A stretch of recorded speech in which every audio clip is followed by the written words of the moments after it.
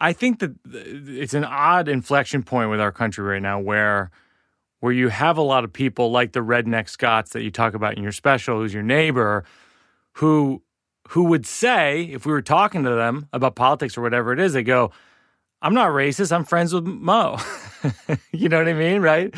But then what you'd say is, does that guy believe in systemic racism? Maybe not. Yeah. And so then it's like, how do you teach or try to convince redneck Scott that systemic racism is something that is everywhere in our country and needs to be addressed? Yeah, I avoided all those conversations for sure. Welcome back to a new episode of Working It Out. So glad you're joining us here. We are well into our 60s of episodes at this point. This is wild. Can't believe it. We have an exciting guest today. We have exciting announcements about the tour. I just finished up in Berkeley at the Berkeley Repertory Theater. The new show, The Old Man in the Pool, is better than ever. It is a fascinating experience of going between the podcasts and live shows and outdoor shows and virtual shows and like all this stuff. But the show is in great shape. I'm really excited about it.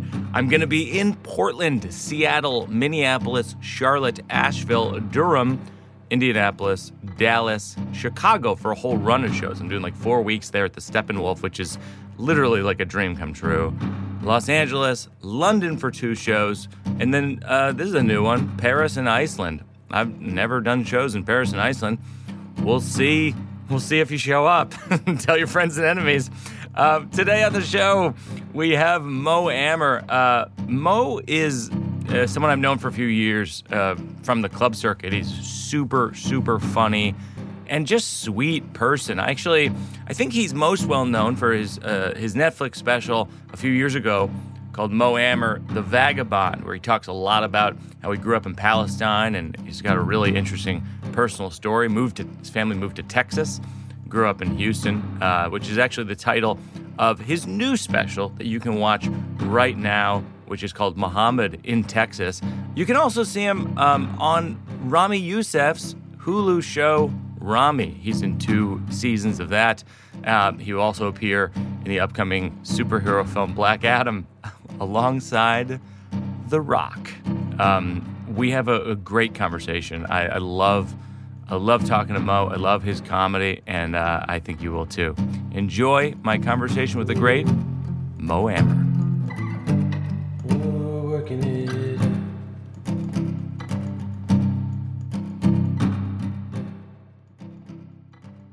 First of all, Mo, way to go. Great special. Thank you, brother. How long have we been friends? I'm going to guess 4 years? That sounds about right. About 4 or 5 years sounds about right. Maybe more. I don't know. Yeah. But you're somebody I feel like I've known for a long time. It's amazing. You too. You're a warm soul, and I feel like I feel like you're one of those friends where we've probably talked for 30 hours, but it feels like we've talked for 500 hours. Sounds right. That feels, you know what I mean? Yeah, absolutely. It feels that way too. I was so happy to hear from you.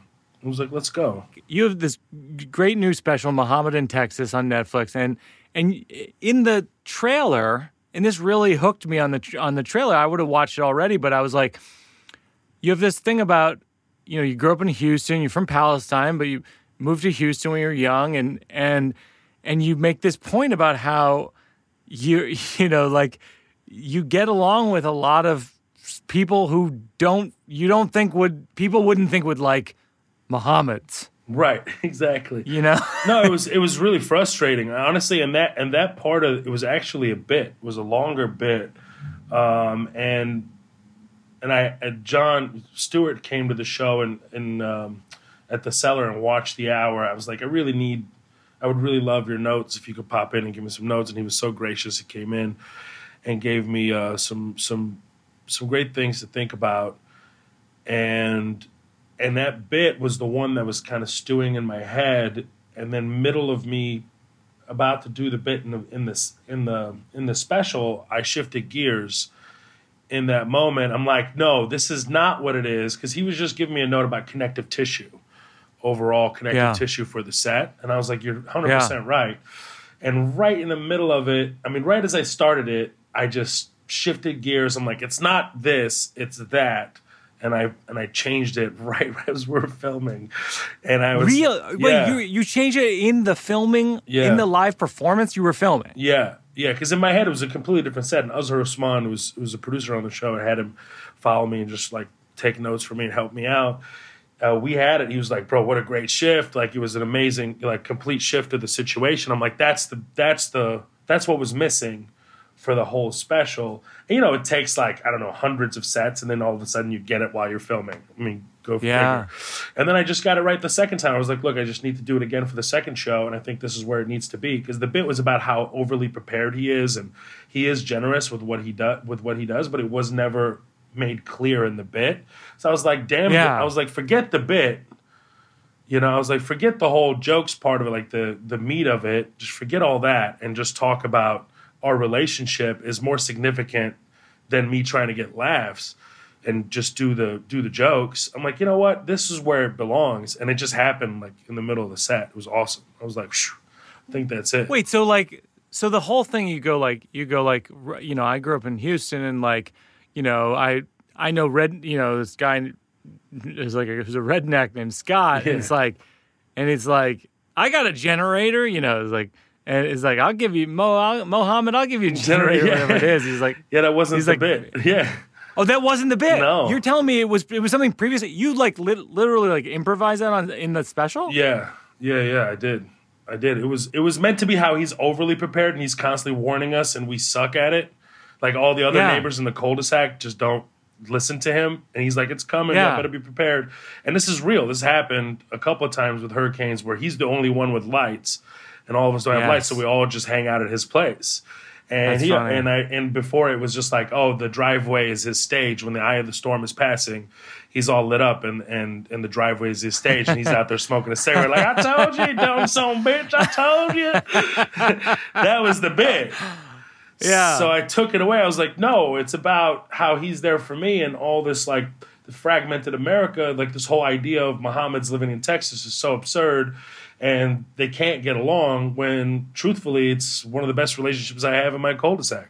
Like it's like really warm and loving. They send me pictures after I drop the special of them together. It's just sweet, you know, because I've moved out recently from that neighborhood. Yeah, but he's my guy. Like for 15 years, that was my guy.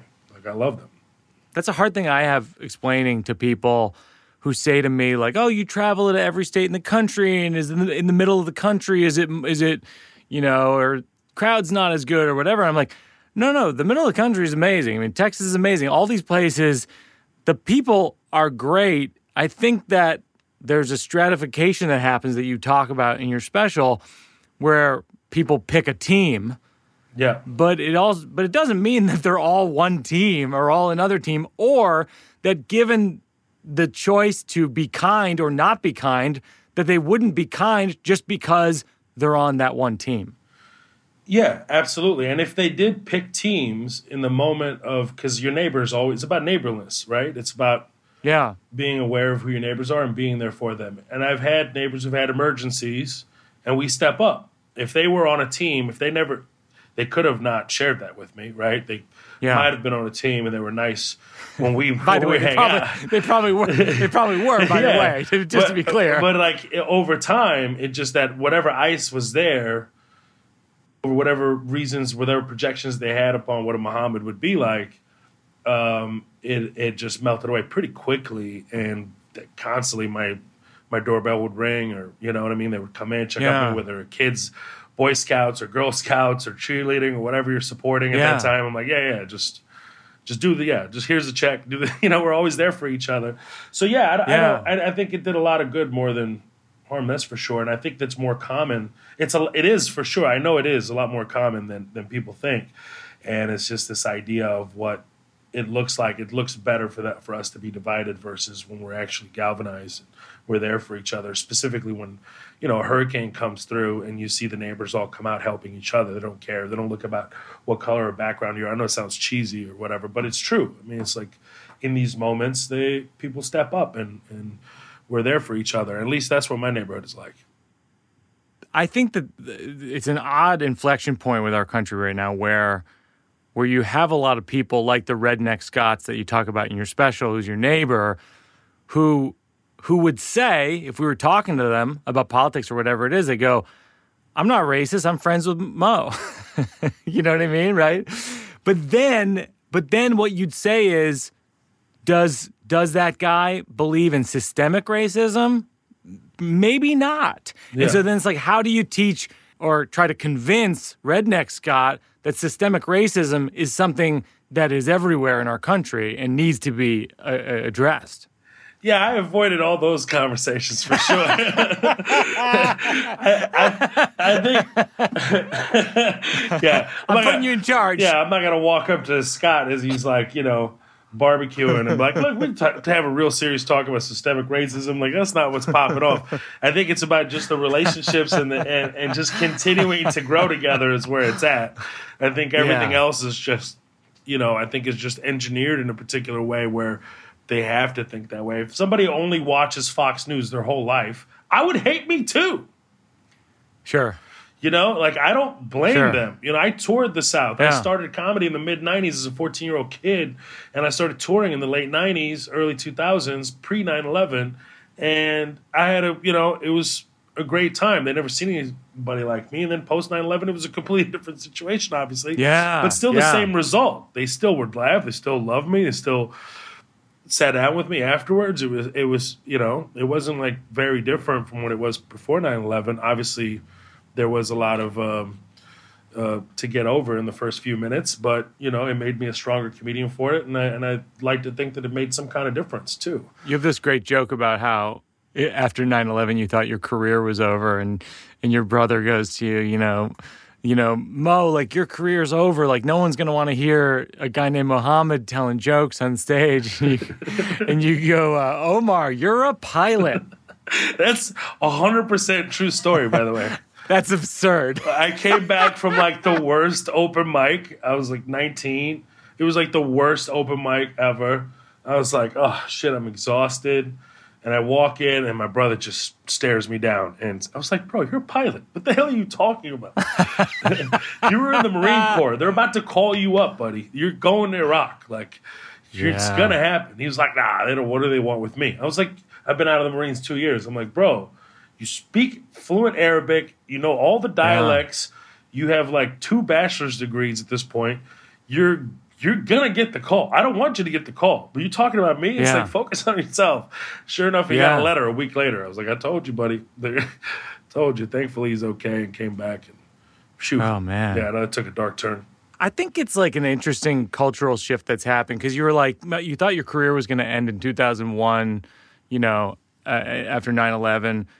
And then, of course, it went the other way. It skyrocketed. You're starring in huge movies with The Rock. You're like, you shot multiple comedy specials for Netflix. I mean, you're blowing up, and it's like, what do you think happened in culture, and where do you see it going? Well, this is something that I saw from an early age. I noticed that there was Arab culture, Middle Eastern culture starting to creep into the West. And it's just natural, right? Whenever you invade a country, you start exporting its goods, right? It just happens. Right. That's why I do that bit. That's why I do that bit in my special, talking about walking around during World War II era with sushi, offering random American sushi. They wouldn't know what that is. They'd be like, "What the hell is that?" So it's just now it's the thing, right? Like if you don't eat sushi, you're like an asshole if you don't like sushi, and it's just something that I saw a long time ago. Like, oh, it's just natural that export's going to start coming here, and also there's the curiosity of people. What is this? What is that? The military men that are now stationed abroad, because there wasn't any military bases pre-1990 in the Middle Eastern region, where you had U.S. military bases throughout the rest of the world. Throughout Europe, still to this day, there's over 800, 900 military bases worldwide, with the exception of the Middle East. So what Saddam Hussein did, entering into Kuwait in the Gulf War, therefore had American soldiers now in Bahrain, in Saudi Arabia, in the UAE, in Kuwait, in Iraq, and throughout other countries. I believe maybe Syria at this point. I'm not sure about Syria. But, therefore, it's just going to be a natural progression, right? Where that people's curiosity and also the soldiers bringing things back. And it's just about a matter of time where things catch up. And I feel like it's time. People really want to know about it and are very curious about it, but want to know from the actual source. They don't want to hear it through the news. They don't want to hear it through non-Arab people. I think it's important for that. And I always saw that. And I was just patient enough just to wait. And whenever the time comes to cash in on it, like as far as like my saving, I call everything I write is in my savings account. So whether it be a TV show, that's what I mean by cash in. Oh, that's beautiful. And I've, like the opening, I just finished filming my series for Netflix, a scripted series. Yeah. I just wrapped a week ago. And the opening to that series I wrote 7 years ago, the flashback. Wow. And that was the only thing that wasn't rewritten throughout the whole season. Because it was so like balanced and smart, and just the way it was like to shape out the whole story, it was so important. But like that, so now I'm just reaching into this really deep well that I knew that eventually I was going to cash in on. I mean, artistically cash in on. Monetarily, it's great. I would love to. I want to make money, of course, but it's like, for me, it's like accomplishing that feat was huge. Now it's in the can. We're editing it. Talking about a Palestinian family living in Houston. It's the first ever narrative TV show to ever be filmed in Houston. So it's it's very exciting, There's a lot of creatives who listen to this show, and I always try to point out to creatives who maybe are trying to work professionally but aren't yet that these projects that we all work on, they take years. They take years and years and years. When I did Sleepwalk with Me, I worked on it for like 7 or 8 years before it was a show off Broadway. Refining it. One of my favorite movies of all time is Squid and the Whale by Noah Baumbach. And it's like, I think he was working on that for like 9 years before it was made. And what you're talking about is like years and years of things that you're describing as your savings account, which I love. I feel like I'm going to steal that just casually. Yeah, please. It's so good. It's such a good way of thinking about it for all creatives, I think, which is like, everything we're experiencing, whether it's hardship, whether it's like we're writing something that's not quite there yet, or we don't have access to making it, it's all in your savings account. Exactly. No, I've thought about that for a long time, and I've been really fortunate to have great mentors in my life that taught me that early on. So I took that really personally, and I was just like, oh, okay, it's just part of my overall artistic strategy long term. It's like whenever it starts happening, it's like they're going to ask you, what do you got? Oh, well, shit, what do you want? It's like that for me. I mean, honestly, I've got several movies that I've been working on and playing with, that eventually that I want to make. And I know that I'm going to get to make it. It's going to happen. So it's just about persistence and waiting. I mean, what it mean, like Inception, it took Nolan like 10 years. He wrote that 10 years before he did it, like something like that. There's a lot of stories like this. Squid Game, the guy wrote it 10 years ago, I think it helps you. I think it actually, the more time you take with it, some people get really impatient and just, I got to put it out now. And I think just really being patient with it and focusing on punching above your weight class is really a worthy trek, It's a sad thing you talk about in your special, but you got divorced during the pandemic, and or I shouldn't say it's sad, it's challenging. It's a challenging life event. What is your turnaround typically on tragedy becoming comedy on stage? Like what kind of a bereavement period before you throw it on stage? I'm pretty much immediately. I mean, immediately, it's what I put out. What I actually put out is like, I'm setting it up basically for the next special to talk about it with the one-liner, just to kind of discuss how sad I felt about it. But it's really therapeutic for me. I need to take it up on stage almost immediately. And it's just one of those things that I really have to do it ASAP, and it helps me out. But also I'm really thoughtful, too, about what I say about her, because we were married for quite some time, so I don't have any ill feelings towards her whatsoever. It's just a thing that happened in the middle of a pandemic, So I'm just collecting. But I've learned a lot. Fucking therapy, A lot of times people ask me, like, where's the line between what's therapy and what's entertainment? And I think I don't know about you, but I feel like it's if you can make people laugh with what happened to you, then it's entertainment. And if they're not laughing and they're not feeling anything, then it's not really meant for the stage. Well, I mean, sometimes the audience being uncomfortable is my therapy too. Sometimes for them to just be like cringe with me, like, oh, I feel you on that.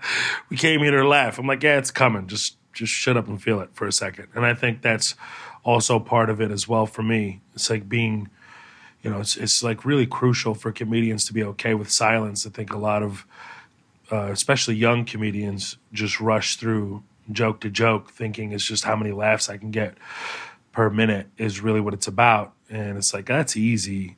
It's just sitting in it is where it's at for me. And I found that to be the best writing tool, because I don't really write anything. I just take everything on stage. Just kind of, and that's how I work. I'm just too ADHD maybe. I don't know. Never been officially diagnosed, but I get bored and I just want to take it on stage, and I'm really inspired by the audience's reaction. That's how I write, is to hear their reaction. Yeah. I'm inspired by a line that otherwise I would have never thought of if I was just sitting in front of a computer. So, but I do enjoy that too. And yeah, sometimes it's cringy. Sometimes it's like, oh, it's a little too honest. And that's something that Chappelle taught me. He goes, man, be so honest that it's hard to make eye contact with you. And that's something that I've been working on. And I think that takes time, specifically about the subjects that I'm trying to bring up on stage or whatever I'm feeling. It's been really hard for me. And I think that I've had a breakthrough over the last 2 years. Wow. Mm. That's an interesting way of looking at it. Be so honest that it's difficult to make eye contact with you. Yeah, it's like, whew. I always learn and relearn that. Yeah, same. And I never really experienced it until I shot the series. I was doing a scene that was really raw, and is based off of, most of it is based off my life, obviously fictionalized and for the story, but one particular scene was so just honest. And I remember walking off and everybody just kind of like having a hard time looking at me. Yeah. And I didn't get it until my drive home. I was like, oh my God, was it terrible? Was that a bad take? Was it just not a good scene? And then I realized, I started getting messages from everyone, like how profound everybody, everybody really felt it in a big way. And so I was like, oh, that's what the thing he was talking about. Oh, it was just like, it was such an honest scene that everybody else struggled on how to act after. It's just one of those, like, what do we do? Like, that's a lot. That's pretty cool. It was just one of those things. Yeah, sometimes I'll say something on stage, like in My Girlfriend's Boyfriend. I have a scene where I say I went on my first date with my now wife Jen, and I said, I love you. It was like on our first date. I was like, I love you. And she says, you love me? I go, I mean, you seem cool. I pulled it back and I want to lay it on too strong. And then like, what's so funny is like, sometimes I look back and I just go like, what was that? I can't believe I even said that on stage. It's so embarrassing. But it's like, that's what we committed to. That's what our job is this weird confession thing that in the moment seems like a good idea. That even in hindsight, I'm like, what was I doing telling people that? It's so funny. Yeah, I've had several of those. I'm trying to remember which one. It's just too many. I've done that pretty often, where I just catch myself like, did I just do that? Sorry, guys. It just happened. Let's keep it going. Yeah, it's weird because I get that people message me sometimes on Instagram and they'll ask like, I'm experimenting with this confessional comedy, that kind of thing. And it's like, what's too much to say? And I'm like, I mean, there is not too much to say. It's just all of it's too much to say. Yeah. all of it and none of it. It's like, that's what it is. Yeah, I'm a little skeptical of that, like how that question is framed, even like confessional comedy. Like, what is, you just be honest and funny. You just gotta be funny. Sometimes young comedians are just like confessing things with no punchlines. I'm like, bro, this is just fucking awkward, bro. You have nothing behind it. Yeah, that's just, to me. That's just a setup. Yeah. Of course, of course it is. It's a setup with no left turn. Right. And they think I think you gotta bring a left turn, or else you're not a comedian. You're just someone talking. Yeah, exactly. Yeah, I have a beef with that. I'm like, man, I don't know. It just, I think like a lot of comedians are I see this happen a lot where they build up bad habits and nobody like teaches them otherwise, where they just like want to stand in one spot and just speak in the same tone throughout the whole. It's like, no, that's not great stand-up. Like, a few guys have ever pulled that off in a way where they've become legends. They're like two that I could think of. And it's just like great stand-up is being a well-rounded performer, like being able to use all of your voice. I could sit down on a stool and talk for hours too, but I could also move around and bring stories to life. I can, you know what I mean? Like, I think a lot of comedians get in their head like, oh, this is hacky, or this is that, or this is, it's like, no, to me, all of you sound the same. That's hacky. Like, that to me is the same. And what is hacky? Like, it's like, we have to like define it within our own community. Like, I think hacky is somebody who's doing an actual bit that belongs to somebody else. That's a hack, you know? That to me is that. It's not like, you know, we're all inspired by people that came before us. I mean, anybody says they're not, they're just full of shit. Like, I know that I have, you know, top 5 comedians that I know that I grew up with, that I absolutely admire and look up to in a big way. And just like, yeah, of course you're influenced by them. And it takes like your whole career to shed that. Like, you spend your entire lifetime, you know, shedding those influences and becoming your own.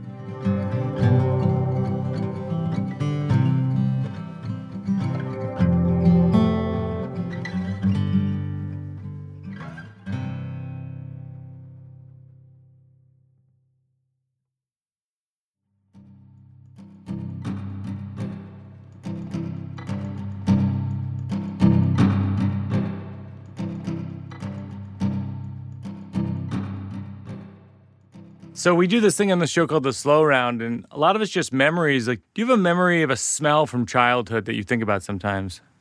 Nescafe. Oh, yeah? Nescafe, my aunts and my grandmother. A few memories that I have of my grandmother. Nescafe, yeah. And sometimes I'll just be walking around and I'll just smell Nescafe. Wait, hold on. Nescafe is just the type of coffee? Yeah, but it's like, you know, immigrants know what I'm talking about here. It's like these little packets. It's like these little packets of Nescafe. And that's how you just get a bunch of hot water and you drop them in there. And it has like a specific aroma. And why do immigrants know what that is? Because immigrants think that's the best coffee. It's like the quick, easiest Nescafe. That's the go-to. It's like packets of like creamer mixed into it and 7 pounds of sugar. It's like horrible. But it's like it's a scent that just pops every once in a while. I'll smell it. It'll be like a year or two apart or something, and all of a sudden, I'll just be walking around like, my grandmother's here. Like, what's up? You know, like that. Do you have a memory from your life where you felt like you're an inauthentic version of yourself, and like you look back and you sort of cringe? Yeah. Right after 9/11, I was Italian for 3 months. For sure. I'm not even kidding. I'd walk right here. Tutto bene, come stai? I was just like, yeah, I'm Italian. What are you talking about? Yeah, fuck yeah. I hated myself. Because it was so scary, man. They scared the shit out of us. Yeah. It was like, it was horrible. I mean, there was comedians, lovely comedians that walk up to me, just been in the game a long time. Mo, you're so funny. God, I'd hate for you to get passed up and stuff like that. Just change your name, you know? Like, no. Yeah. No. Yeah. And Jewish comedians that love me, that cared for me, that still do. I talk to them occasionally, you know? But it's just like, they just were worried about me. They were like, man, you should just change your name, bro. Like, fuck it, you know? You should have changed it to Birbiglia. Birbiglia, yeah, that's it. Yeah, it was a tough time, man. I was definitely Italian for a few months. It didn't feel good. What's the best piece of advice anyone's ever given you that you used? I've been given some really amazing advice by my mentor, Danny Martinez. Shout out to Danny Martinez, who owned the Comedy Showcase in Houston for 30 years. I mean, I think this is the easy one, lowest hanging fruit. I mentioned it earlier. You could be 6 months too early, but you can't be 6 months too late. It's a really profound one to me. It's like everybody just wants to rush and get there. And he would say like fast rise, fast fall. and it's nothing more true than those words to me. And to tell a 17-year-old kid, like, hey, it's going to take you 20 years for overnight success. And I'll teach you everything you want to know, but it's going to take you 20 years. If you're in for that, then I'll teach you. Otherwise, don't waste my time. And I was like, yeah. Yeah. The best way I've heard of that same concept described is the concept of pulling the bow back. The further you pull the bow back, the farther the arrow is going to go. Beautiful. That's a great one. Yeah. I like that. I think that's one of the best advice I've received. What's a story that you tell your friends, but you don't really talk about on stage? Oh, man. I just started talking about it, but how I was my worst show ever. Yeah? Yeah, my worst show ever. And there's no, like, good way to tell it. It's awful. It's probably, I wonder if any other comedians had a worse one. I'm sure there's some good ones out there. I could probably go head to head with you with this. All right. Well, I did all, you know how you do these college showcases? Yeah. So this is like 2008 maybe. And I did, I booked every. Like NACA?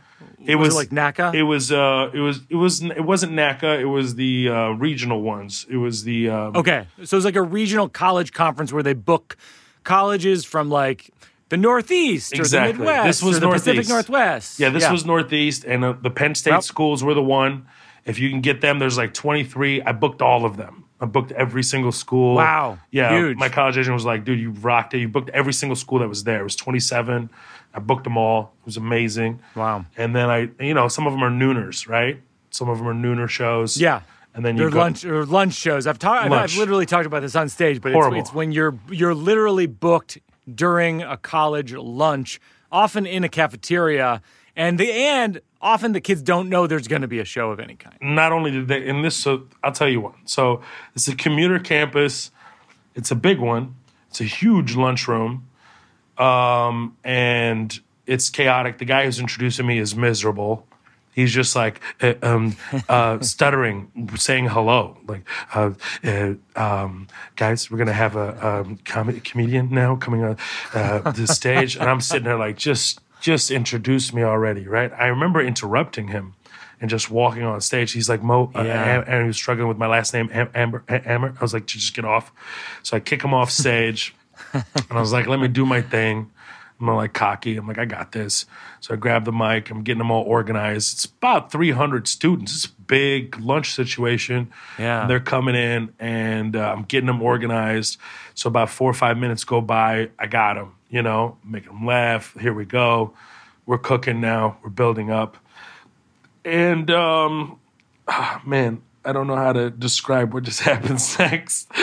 It's really terrible for me. But there's a class of developmentally, how do you say this? Developmentally delayed students that walk in. And one of the kids that's developmentally delayed just immediately, before he even sits down, starts booing me. Just starts, oh no, boo, like that. And just everybody just pauses like this. And then he starts applauding himself. And I'm like, oh, he's entertaining himself, obviously. Right. And so he kept, every time I start talking, he started booing me again. Boo, like that. I'm like, okay, nobody's talking to him. No. And I go, who brought this guy? Just like, thought it was really funny. Nothing, just like dead silence. And for another, 45 plus minutes, I'm just relentlessly getting booed by this kid, and everyone is just relentless. And he's having a ball. He's loving it. So I love it that he's loving it. And that it's like the funniest thing is to watch a comedian die on stage. It's one of the funniest things ever. So I remember at one point I just hunched over and I started laughing so hard because I had this out of body experience where I was watching myself die this miserable death on stage, and I was just dying. I was laughing uncontrollably, and nobody knew why I was laughing. I was like, "It's hilarious. You guys suck. That's what it is. You guys are too immature, and you guys suck. Don't understand how hilarious this is. This is his fun time. Nobody ever takes him seriously, probably. And he's like, I'm going to a comedy show. This would be the funniest thing to witness at a comedy show is a comedian getting booed." I'm going to boo him. So I 100% believe this because he was laughing so much at booing me. And I was like, you know what? Go for it, buddy. Like, have a great time. Yeah. Like, I don't care. So it was the worst set ever. I'm drenched. I'm like sweating the whole time. I get off stage. I can't wait to get to this other show. Like, I can't wait to get to the 7 p.m. show. I'm like, I got to get this off of my back. At another school, at another college. At another school. And my college agent calls me up and he was like, hey, got this call from that school you just wrapped up. They said you only did 52 minutes. And I started, I started yelling. I'm like, they fucking should be happy. I was up there for 52 minutes. Because you were supposed to do an hour. Yeah, I was supposed to do an hour. I was like, you know what? You can have the fucking money. And I was just so mad. I'm like, did he even tell you what happened? Do you even know what I went through? There was no winning. And I could see, like, every time I tell this story, everybody tenses up. You tensed up. You're like, I don't know where this is going. You're going to edit this out. Like, but that's what happened. That's the worst show I've ever had. Whenever people ask me for advice on becoming a comic, I always say, they're always like, there's no stage time. And I'm always like, well, you got to just perform wherever anyone will let you perform, even if it's bad. That's the only way to become a great comedian. Like, Danny taught me this early on. He goes, you got to go do these one-nighters. Do them for as long as you can. Get your wings, you know? Like, the first 7 years. It's like when you go out and do these, like, Ramada Inns and Lagniappe Music Cafes and Houma, Louisiana, or all these, like, hole-in-the-walls. And there's these bookers that book, like, C.W. Kendall and Ken Muller, and they book all these spots in the South and throughout the Dakotas. I did all those, you know? And that's when you realize, oh, my hour is, like, 25 minutes, you know? Yeah. I don't have an hour. Whoops. Okay, this is when you figure out how much time you actually have, is when you go on the road and you realize this stinks. I've been getting, this is an awful joke. It's been getting laughs at a comedy club because it's a comedy club. And then you go in and real people in the Midwest, or Middle America, is just like, no, this doesn't work here. And that's when you start learning how to write universally. And I, that was it for me. I did those for like 6 years, maybe less. Who's the strangest neighbor you had growing up? That's funny. These are great questions. Strangest neighbor. I'm not gonna say his name because he might have been in the mafia. I don't know. But he was definitely the strangest neighbor I ever had. He was just a Italian guy, just got out of prison. And he was just like, it was just like he didn't fit in at all, into Houston A-Leaf life. Just like, he was like Fonzie all the time. His hair, like he's he's like in his 50s, was in jail for 17 years and just like. Wow. How'd you know he was in jail so long? Oh, he told me he was in jail. Oh, he would talk about it? Yeah. He was talking about it for sure. And I was like, all right, this... fantastic. Yeah, it was just a very odd guy. He taught me a trick shot in pool once. I ran into him at a pool hall, and he was like, "Bo, what are you doing here?" I was like, "Well, that's the last time I come here." And he showed me a pool trick that I never forgot. But very weird, very odd guy. I'm sure has crazy stories, but I never really sat down with him long enough. When you were growing up, when did you move to Houston? How old were you? I was 9. You were 9. I was 9 years, so were there a lot of Palestinian immigrants who lived in your area? Absolutely not. I was like the only one. It felt like there was no other Arabs that I interacted with from then until like 9th grade is when I started running into other Arabs. It took 5 years. But at Houston, A-Leaf in particular, where I grew up, the most diverse neighborhood in America. Houston is the most diverse neighborhood in America. City in America, and that neighborhood that I grew up in is 80 languages spoken alone.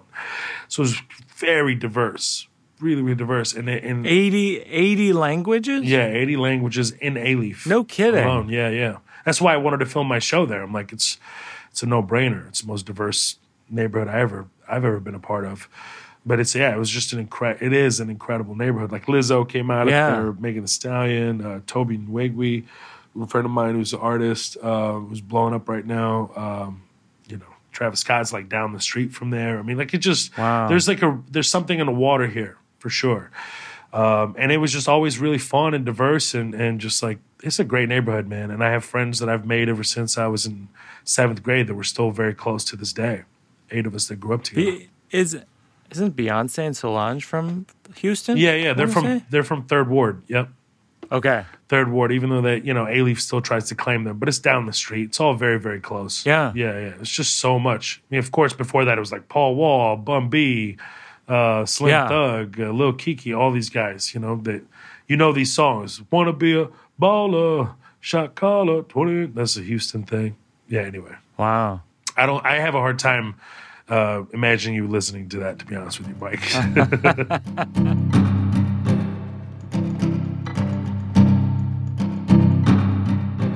Here's a couple of jokes that I'm working on because I work out new jokes on the show. Yeah. Just sort of kick them around. Yeah, it's fun. I went for acupuncture, which is an ancient healing art where they stick needles in your body until you go, forget it, I'm fine. Have you gone for acupuncture? I love these kind of jokes, man. I live for them. Yeah. I live for them. This guy goes to the psychiatrist, one of my favorite ones. Guy goes to the psychiatrist. He goes, hey, I'm having trouble making friends. You think you could help me, you fat fucking prick? Oh, my God, that's so funny. That's ridiculous. Is that just a street joke or is that your joke? No, it's not my joke. It's the one I heard from the old timers. They tell me so many. Well, it's funny. What I try to do with these jokes, with short jokes, what I try to do with short jokes is ultimately I put them up in little note cards up on my wall, and then I try to string them together with stories. So ultimately, it's like joke, story. Brilliant. So that, But so a lot of these, when people are listening to the podcast, they'll come see the final show, and they'll be like, what about that joke? What about that? What about that? And it's like, well, it just didn't fit in the show. Yeah. And that's so funny. I like that. And then I have one about Pilates, which is I do Pilates,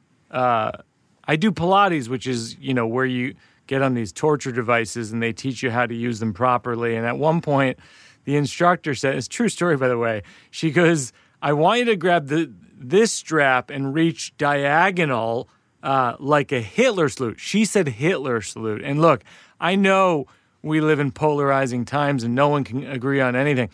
But I have to say that without a doubt, I do not believe in Pilates or Hitler, but also Pilates. And I feel bad judging her because she's European and there's a language barrier. But also, Europe didn't do that well in that war either. Yeah. So listen, that's what I'm you got me a torture around. Device. Torture device, good. Yeah, good. I remember walking by one recently, like a Pilates. It was in Atlanta, and I look over and I just see all the Pilates equipment. I was like, "What is that?" It just when you see it by itself, not being used, it looks like some weird sexual fantasy shit. Like I don't know, does. It just looks so weird. I just can't. See, you got me at that. It's so funny.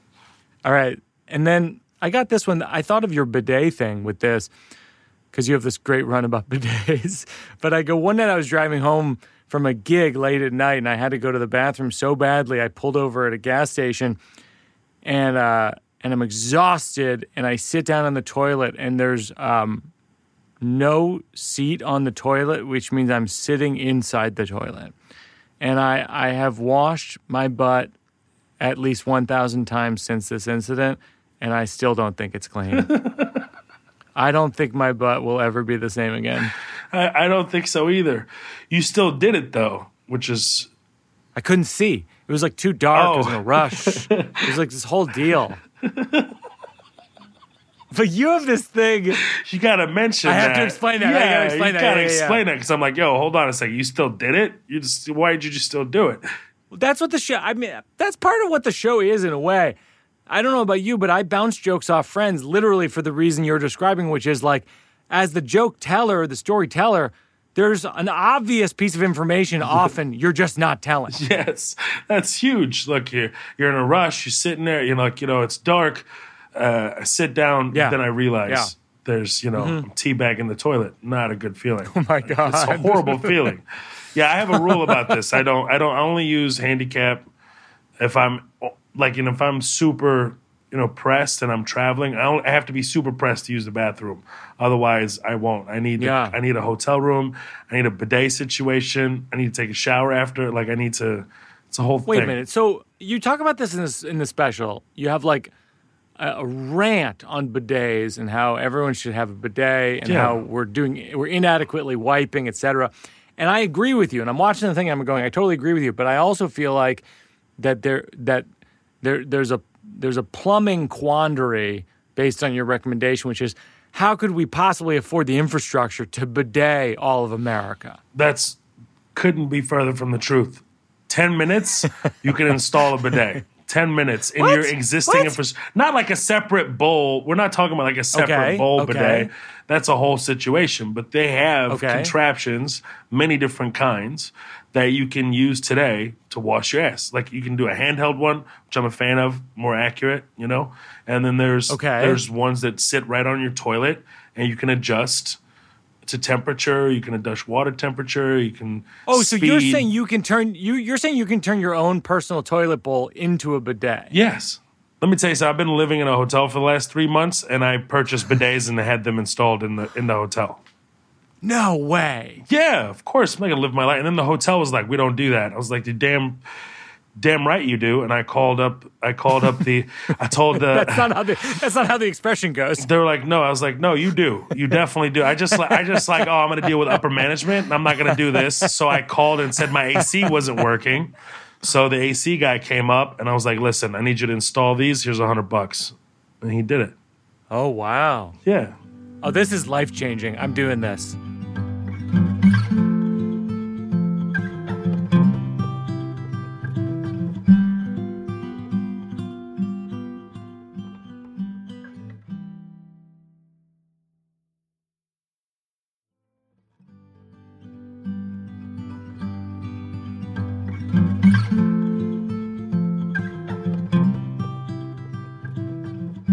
When people watch the special, I don't want to give away what happens at the end, but it takes like a really interesting turn, and you I'm not giving anything away by saying no, go for it. You pray, yeah, and you lead a prayer. Yeah, I did. I didn't lead a prayer. I just did the call to prayer. Yeah. Okay, the call to prayer. Yeah, the call to prayer. Yeah. And when I was watching that, I was like, How consistent are you about praying 5 times a day? I'm not great at it, but I mean, I prayed today. I prayed 2 times today. Yeah. You know what I mean? 2 times today. Yeah, wow. I prayed 2 times today. Like the morning is the one. Is like when I wake up. Now, because of filming the show, I just can't sleep past 5 a.m. No matter what time I wake, I go to sleep. I'll wake up like time to go. And so like getting that in the morning is crucial for me. It's a great meditation, and it's interesting. Like it's the way it was. Described for us, like, this is praying 5 times today has been prescribed to you. It's like a medicine, So I just feel like it's really interesting when people like, oh, you pray 5 times a day. It only takes a few minutes to knock out a prayer. It doesn't take long, right? Like literally, it takes like no more than 5 minutes max to pull out a prayer. And I remember one of my teachers, who's a world-renowned theologian, and he was praying at the airport. And someone tried to stop him. Someone was like, "Hey, you can't pray here." And he looked over and he goes, "I'm doing yoga." And they go, "Oh, okay." And they let him be. Oh, that's funny. That's really funny. Which is so funny to me. I'm doing yoga. That should be a bit. I think you could do that as a bit. 100%. It's just that's got a great turn. It's amazing that he said that. It was like just in that moment, he's like, "Oh, I'm doing yoga," and they were like, "Oh, that's perfectly okay." But like worshiping a divine like living a divine life. Like, whoa, hold on a second, you can't do that here. This is a spoiler, so people want to pause it and come back, watch Muhammad in Texas, and then come back. It's a spoiler, but there's a point at which, towards the end of the special, you think the special is over, and then you say, "I want to tell you this thing. I was able to finally go back to Palestine after all these years, leaving when I was a kid." And you went to, where your grandparents grew up, and you found out there's this amazing moment. You find out that your dad had built the PA system that the it was prayer amazing. call. Yeah. And what I found to be particularly powerful about that moment in the special is that the whole special is a monologue, and then the final 5 minutes, it's intercut with footage of you in Palestine. And I was like, wow, that is really inventive and emotional to go through something that's like a monologue the whole time, and then all of a sudden it opens out into something that's visual. Yeah, it was, again, not intended. It was one of those things where they did the second show, and it was really well. It just went really well, and the audience kept applauding, and I was like, you know what? I'm going to go back out there, and I'll just tell this story because, the set itself is the walls that are in Palestine. There's a Banksy on the side, and in the middle is the border wall. It's the border wall between Texas and Mexico, but the way I did it, it's like you couldn't really tell. It was just Wow. I didn't want it to be so in your face. It's just something that's I love the set design. Yeah, and I wanted the slogan, Houston slogan, where it says "Be Someone," which is split up in two at the top, which has become a Houston thing. And I just like thought it was really powerful. I was like, you know what? I'm gonna go tell this story. I probably won't have a better opportunity to do it. I'll just go back out there, give me a mic, and I went out and told the story. It was all like unintended. And then as we're editing, I was like, I think I have footage of that story. That's crazy. No way. Yeah, and I was like looking for it, and I couldn't find it. I was like, where the hell is this at? I know it exists somewhere. And then I called my friend Andrea Kalin, who is an amazing, Jewish woman that is a director, documentarian, been my friend since 2006. Love her and her family. And I was like, do you have any of this somewhere maybe with you? And she goes, I found 3 external hard drives that say Mo Nablus on them. I'm like, I think those are it. And it was like I had like 24 hours to turn in the special, something crazy like that. I was like, could you please send it to me? I need to look through it. And then I looked through it and I started weeping. I was like, oh my God, I found the footage of the first time that I went to Palestine. Because it was, for me, it wasn't even I was born. I was born in Kuwait. I fled the war in Kuwait. I was never able to go back until I get my U.S. citizenship. And so it was really powerful. And then I found it. I was like, oh my God. So I asked the editor, I was like, can you intercut it between? And she did such an amazing job. And I looked at it because at first I got a lot of resistance about it. I don't know. How's it going to look? Blah, blah, blah. I was like, shut up. Just let me do my thing. Yeah. And it was this classic thing where it's like the artist really knows what the outcome would be. Like it's hard to look into your mind and figure that out. But yeah, it turned out amazing, and super blessed that I have that, and it became about my dad. It was one of those things that unintentionally. Yeah. The first one was a love story to my mom and my family, and the second special just turned out to be that way, and I couldn't be happier.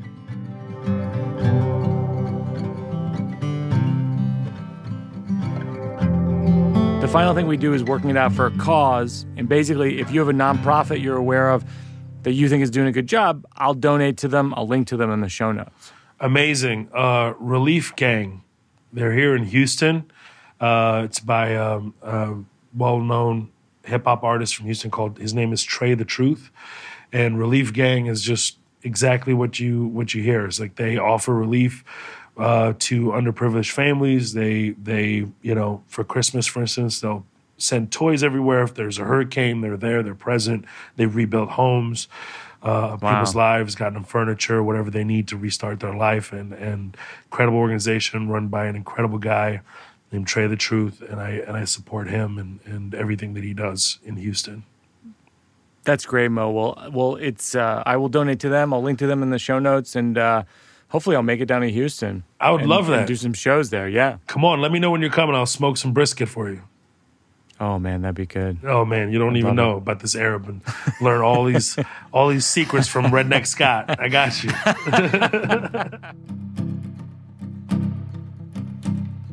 Working it out, 'cause it's not done. We're working it out, 'cause there's no one. That's going to do it for another episode of Working It Out with Mo Amer. I think you can get all the updates on Mo at on Instagram, at Real Mo Amer. Again, it's at Real, the word Real, Mo, M-O, and then Amer is A-M-E-R. You should watch his special, Muhammad in Texas. It's so funny. It's also just so fascinating. Couldn't recommend that more highly. Our producers of Working It Out are myself, along with Peter Salamone and Joseph Berbiglia. Consulting producer Seth Barish. Sound mix by Kate Belinsky. Sound recordist Parker Lyons. Associate producer Mabel Lewis. And thanks to my consigliere, Mike Berkowitz, as well as Marissa Hurwitz and Josh Upfall. Special thanks to Jack Antonoff and Bleachers for their music. They are exploding right now. They got a new album. They got a new tour. As always, a special thanks to my wife, the poet J. Hope Stein. Our book, The New One, is in your local bookstore, and you can follow her on Instagram at @JHopeStein. She posts little poetry art pieces that I think are super cool. As always, a special thanks to my daughter, Una, who created a radio for it. And thanks most of all to you who are listening. Tell your friends. Reach out to some of your enemies from the past. Skim through your high school yearbooks and see who you had bad relationships with. And just go on Facebook, say, hey, there's this podcast I really like. Don't do this. Maybe don't do that. But you know where we'll be. We'll be right here. We'll be working it out. We'll see you next time, everybody.